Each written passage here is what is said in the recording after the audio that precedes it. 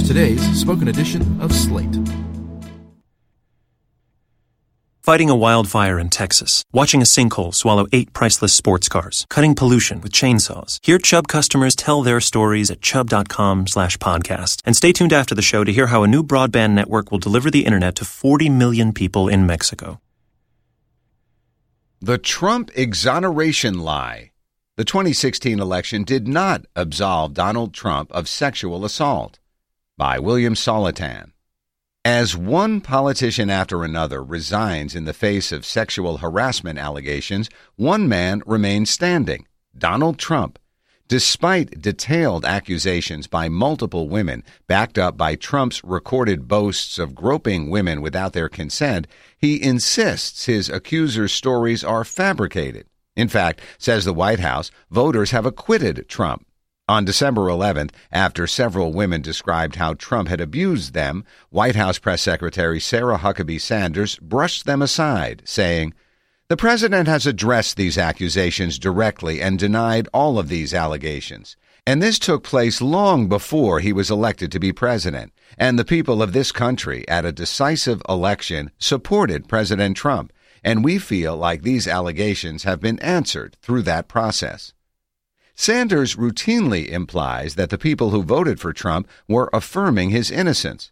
But they weren't. What Americans thought of the allegations against Trump in 2016 and what they think about them now are knowable questions. Voters suspected Trump was guilty. They still do. They want an investigation. And if it confirms the accusations, they want him expelled from office. In October 2016, a Fox News poll asked, "Who do you think is lying, Donald Trump or the women accusing him of inappropriate behavior?" 51% of voters said Trump was lying. Only 23% said the women were lying.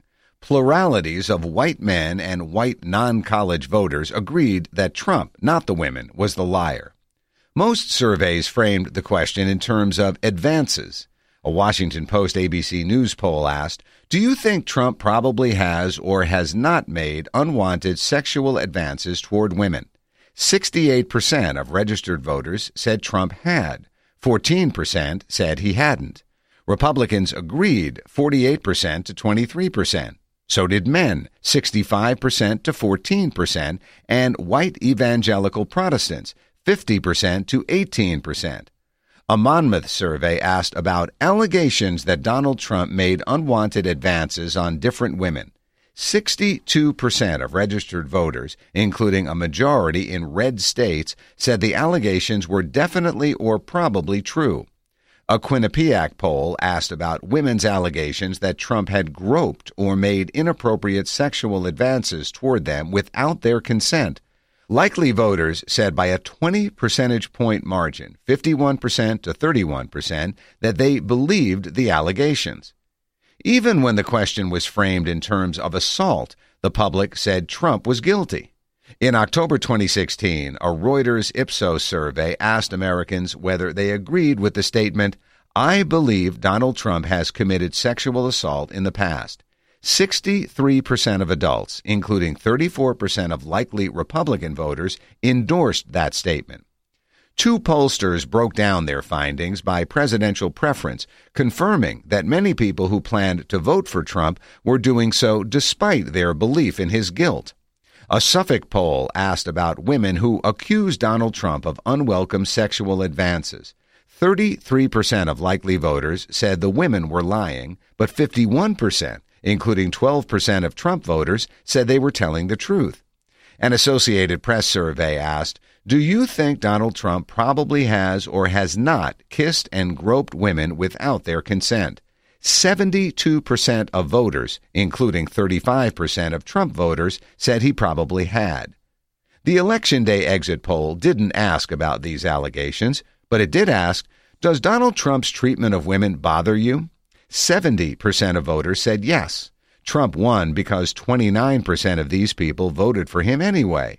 Why did they do that? Because they preferred Trump to Hillary Clinton.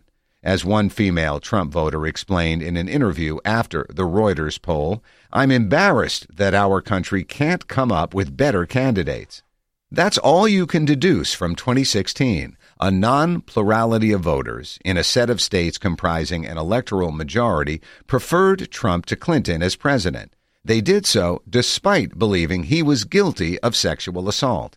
And that belief hasn't changed.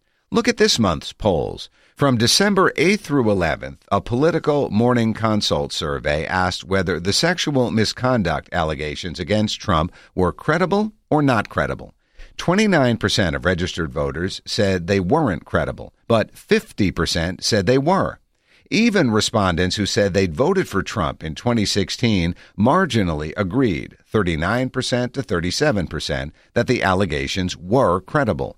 From December 10th through 12th, an Economist YouGov poll asked voters whether Trump actually did the things he describes on the 2005 audio recording in which he bragged about groping women. 51% of voters said he definitely or probably had. Only 22% said he definitely or probably hadn't. Among respondents who said they'd voted for Trump, 47% said he definitely or probably hadn't done what he boasted about on the tape, but 22% said he definitely or probably had, and another 31% said they weren't sure.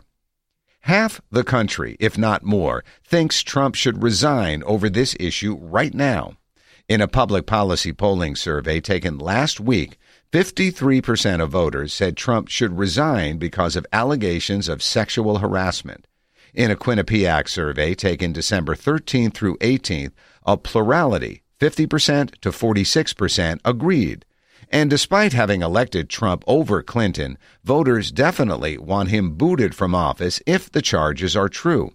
Last month, Quinnipiac asked, if it's proven true that President Trump sexually harassed this or any other woman, do you think he should be impeached and removed from office or not? 61% of voters, including 56% of men and 52% of whites, said yes. That's an increase from the 54% who said earlier in the poll that Trump was unfit for office, suggesting that harassment adds to the constituency for impeachment. What's certain for now is that the public wants an investigation.